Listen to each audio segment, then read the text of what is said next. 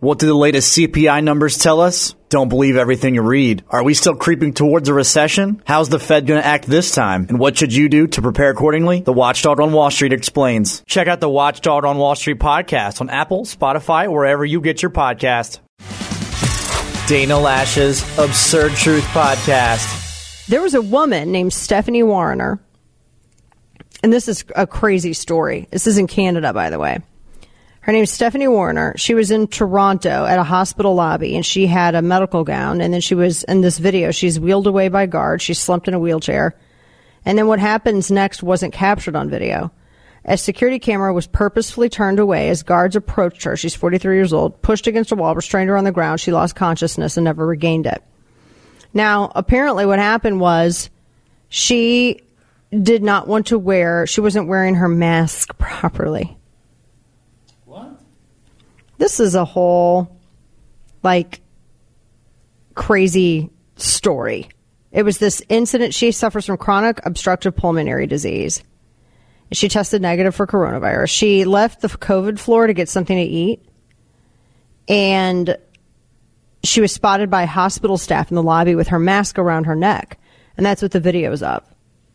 They appeared to speak with her, these two staffers, and then they told her to put her mask on. They approached her. They told her to put her mask on. They were gesturing at her inches from her face. They were being very, very antagonistic towards her. And then the security camera pans away. And apparently at the preliminary hearing, because they're not going to charge the guards, the guard who turned the camera testified that he did so because he panicked and he got really anxious. So he's allowed to keep his job. Now they've dropped the charges against these guys. I mean, she was killed just off camera. They apparently, the family says she was strangled to death because she wasn't wearing a mask. And I don't know how I can disagree with that. It's crazy. And apparently the evidence has been covered by a publication ban in her case. And now, because the case is done, they are reporting all these details that, never been made public before, showing footage that a jury's never going to see. So she, was there. She tested negative for coronavirus. They had her on the COVID floor. They were treating her presumptively as COVID positive, even though she had tested negative for the virus. And then they later, after she was killed, they found out she actually didn't even have it. Like the people who, strangled her for apparently not wearing a mask.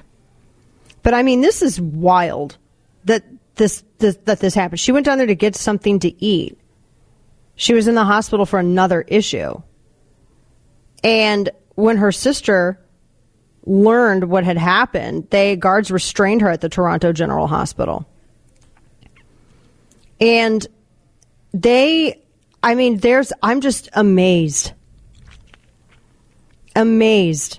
One of the when they closed the case, the Superior Court Justice Sean Dunphy noted, quote, "There is evidence that death could have been the culmination of the factors described," because they were talking about how it showed that she had died she had died because of a brain injury resulting in lack of oxygen due to restraint, asphyxia following struggle and exertion. So they strangled her. And a forensic pathologist testified at the preliminary hearing, quote, "But for her interaction with the applicants, Ms. Warner would likely be alive today."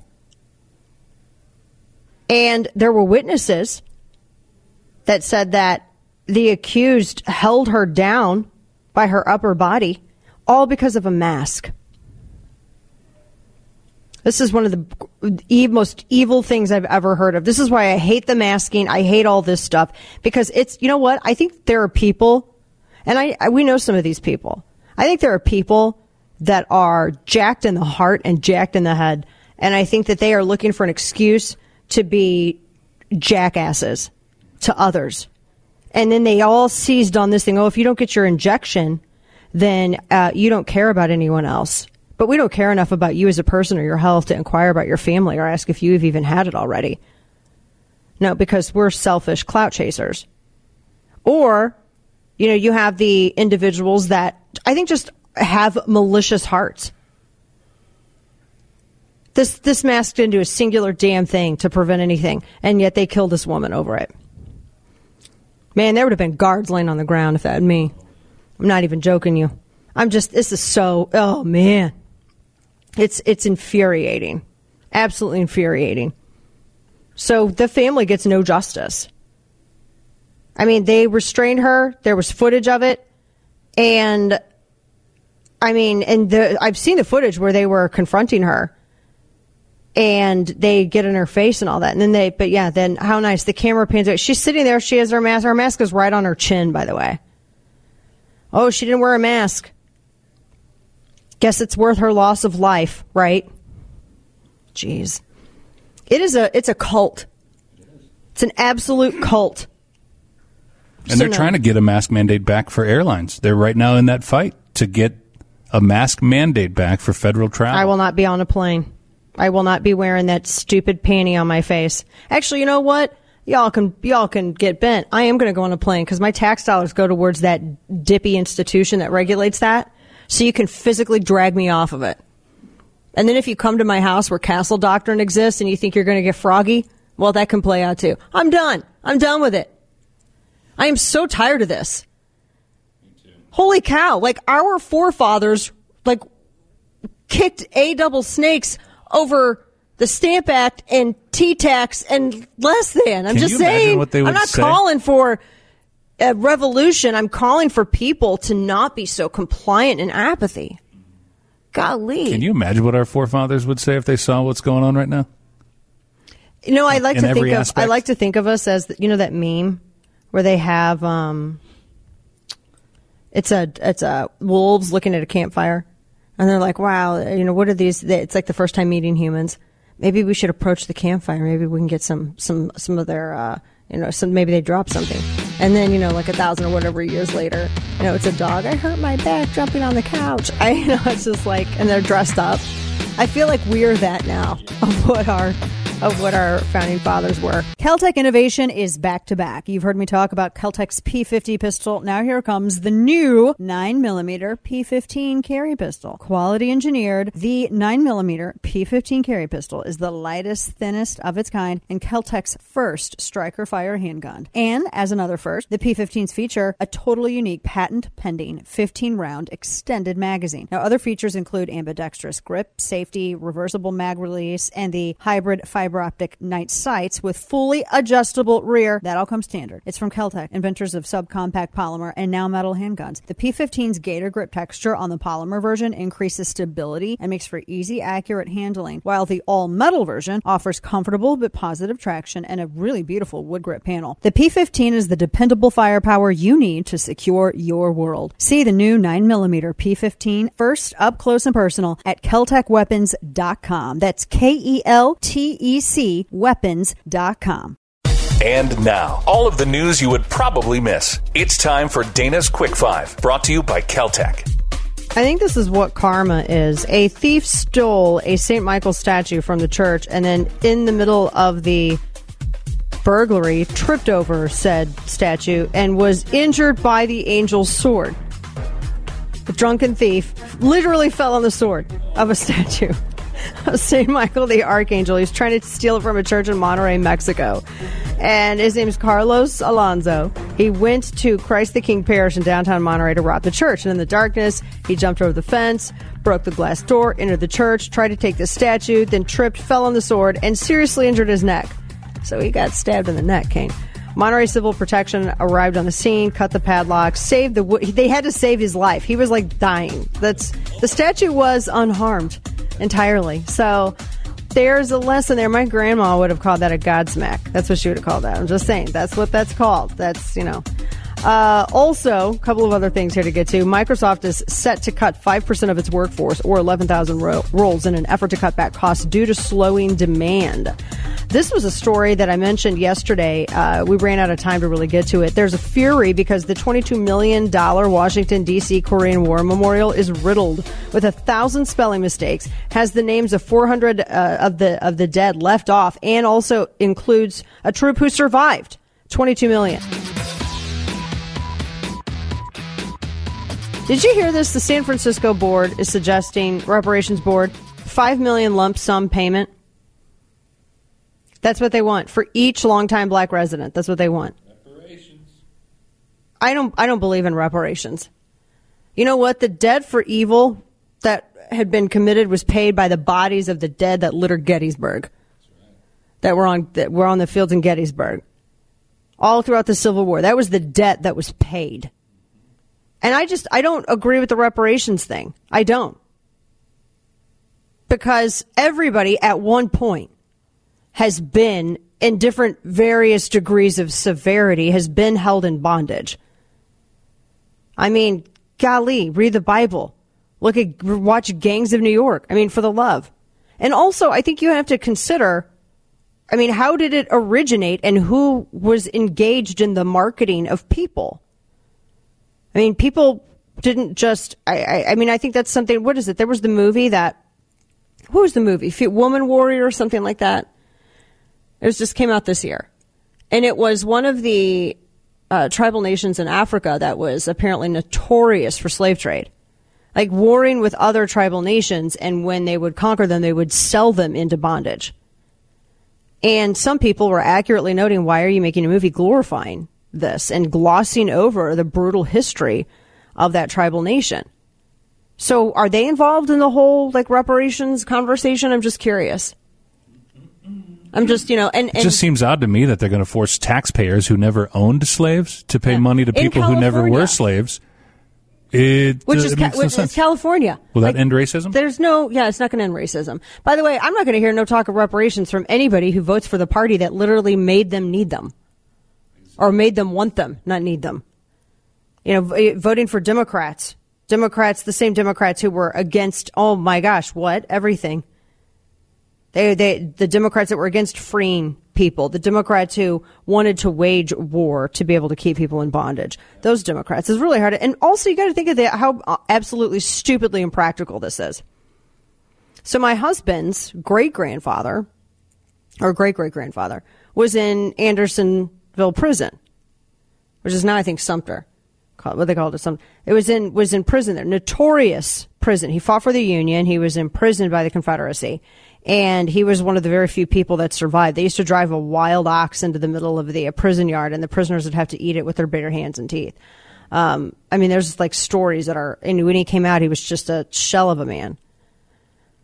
So does that mean because he paid that price, is that a discount? Or what about some of my ancestry who had been here who knows how long? Is there a discount? Or what about Kane's family who came from Mexico? Does he get a discount? How does this work? This is why it's so stupid. Or what about some of the indigenous nations in the United States of America who actually own slaves? Like how does that work? I mean, that's the uncomfortable truth that this conversation immediately opens. You have to assess all this. And what about all of the tribal nations that sold people into bondage, and then when they came over here, when they were sold over here? I mean, it's a horrible point in world history, period. And it's horrible that it happens to anyone, and it keeps happening to people. But this idea that you're going to victimize someone else because an ancestor was victimized. Well, I had ancestors who got numbers on the Dawes rolls, and they got a number on the Trail of Genocide. I mean, where's that? Do I get a percentage of that for having that ancestry? I'm just wondering. How far back are we going to go? What about the Irish? Are they going to get like a percent? I mean, how far does this go? This is so stupid. All it does is victimize other people. And then to argue, and I was listening to some of these people who were on this reparations board promoting this. They were like, oh, well, and it's not even just that. It's also, the housing and everything. Yeah, Democrats under FDR. The same damn Democrats that you continue to vote for. The same damn Democrats who keep perpetuating the policies that actually did your community harm. And you're going to make everyone else give reparations because of who keeps voting for Democrats? Who's been running California this whole damn time? Who's been running Chicago this whole time? Who's been running St. Louis City this whole time? Who has predominantly been running New York City this whole time? This is so goofy. This is a dumb conversation to have. It's a stupid proposal, and it should be laughed out of the room. It's nonsense. Absolute nonsense. It's his life mission to make bad decisions. It's time for Florida Man. Man, I got a couple crazies here. All right, so first up, a bank customer, says Leesburg, was arrested after allegedly pounding an ATM with a hammer because it took his card and would not give it back. Employees of Bank of America were in a meeting this was last Saturday. They heard loud noises and yelling outside of the bank. When they looked out the window, they saw a man yelling at the ATM, rocking it back and forth, demanding in a loud voice that he give his card back. And then he went to the back of his white pickup truck, got a hammer, and then beat the machine. After he hit it several times, he got in his truck and drove away. Leesburg police arrived on the scene shortly after the employees called 911. Damage to the ATM was about $3,000. The bank employees provided photos of the man and the truck, and they went and found him. He was upset. He said he was frustrated. He could not get his card back. So he's under arrest under a charge of criminal mischief over $1,000. He posted $2,000 bond. I mean, he could have gone and asked, maybe, maybe they could just, I don't know, give the card back. Maybe they could give the card back. That'd be nice. I don't know. We'll see. Also, got a couple of other ones here. There's a Florida man that was sentenced for plotting to kill his ex with poison in a water gun. This is a goofy story. Kissimmee, Florida. Kevin Jones, 50 years old, was sentenced to 10 years in federal prison for unlawfully possessing ricin, which is a toxin. And he was going to put it in a water gun and spray his former partner with it and then go on vacation. So he had an alibi. Of course, he was caught with it, the ricin and the water gun, by officers. They said that that's just a bad plot anyway. Let's see. A Florida man opened the first dog water park and full liquor bar in Central Florida. This actually sounds kind of amazing. So you can get a martini. It's Mutts and Martinis. It's a new dog water park and bar. And it opens this spring in Central Florida. It's been under construction for some time. They say it's Florida's first dog water park and full liquor bar. So it looks like somebody's house with a pool. And it's a nice pool. Dogs can get in and swim. I mean, it's a pretty big building. They have the little pool outside the dogs can swim in. But they're looking at opening it this spring. Thanks for tuning in to today's edition of Dana Lash's Absurd Truth Podcast. If you haven't already, make sure to hit that subscribe button on Apple Podcasts, Spotify, or wherever you get your podcasts. The Watchdog on Wall Street podcast with Chris Markowski. Every day, Chris helps unpack the connection between politics and the economy and how it affects your wallet and your 401k. What do the latest CPI numbers tell us? Don't believe everything you read. Are we still creeping towards a recession? How's the Fed going to act this time? And what should you do to prepare accordingly? The Watchdog on Wall Street explains. Whether it's happening in D.C. or down on Wall Street, it's affecting you financially. Be informed. Check out the Watchdog on Wall Street podcast with Chris Markowski on Apple, Spotify, or wherever you get your podcasts.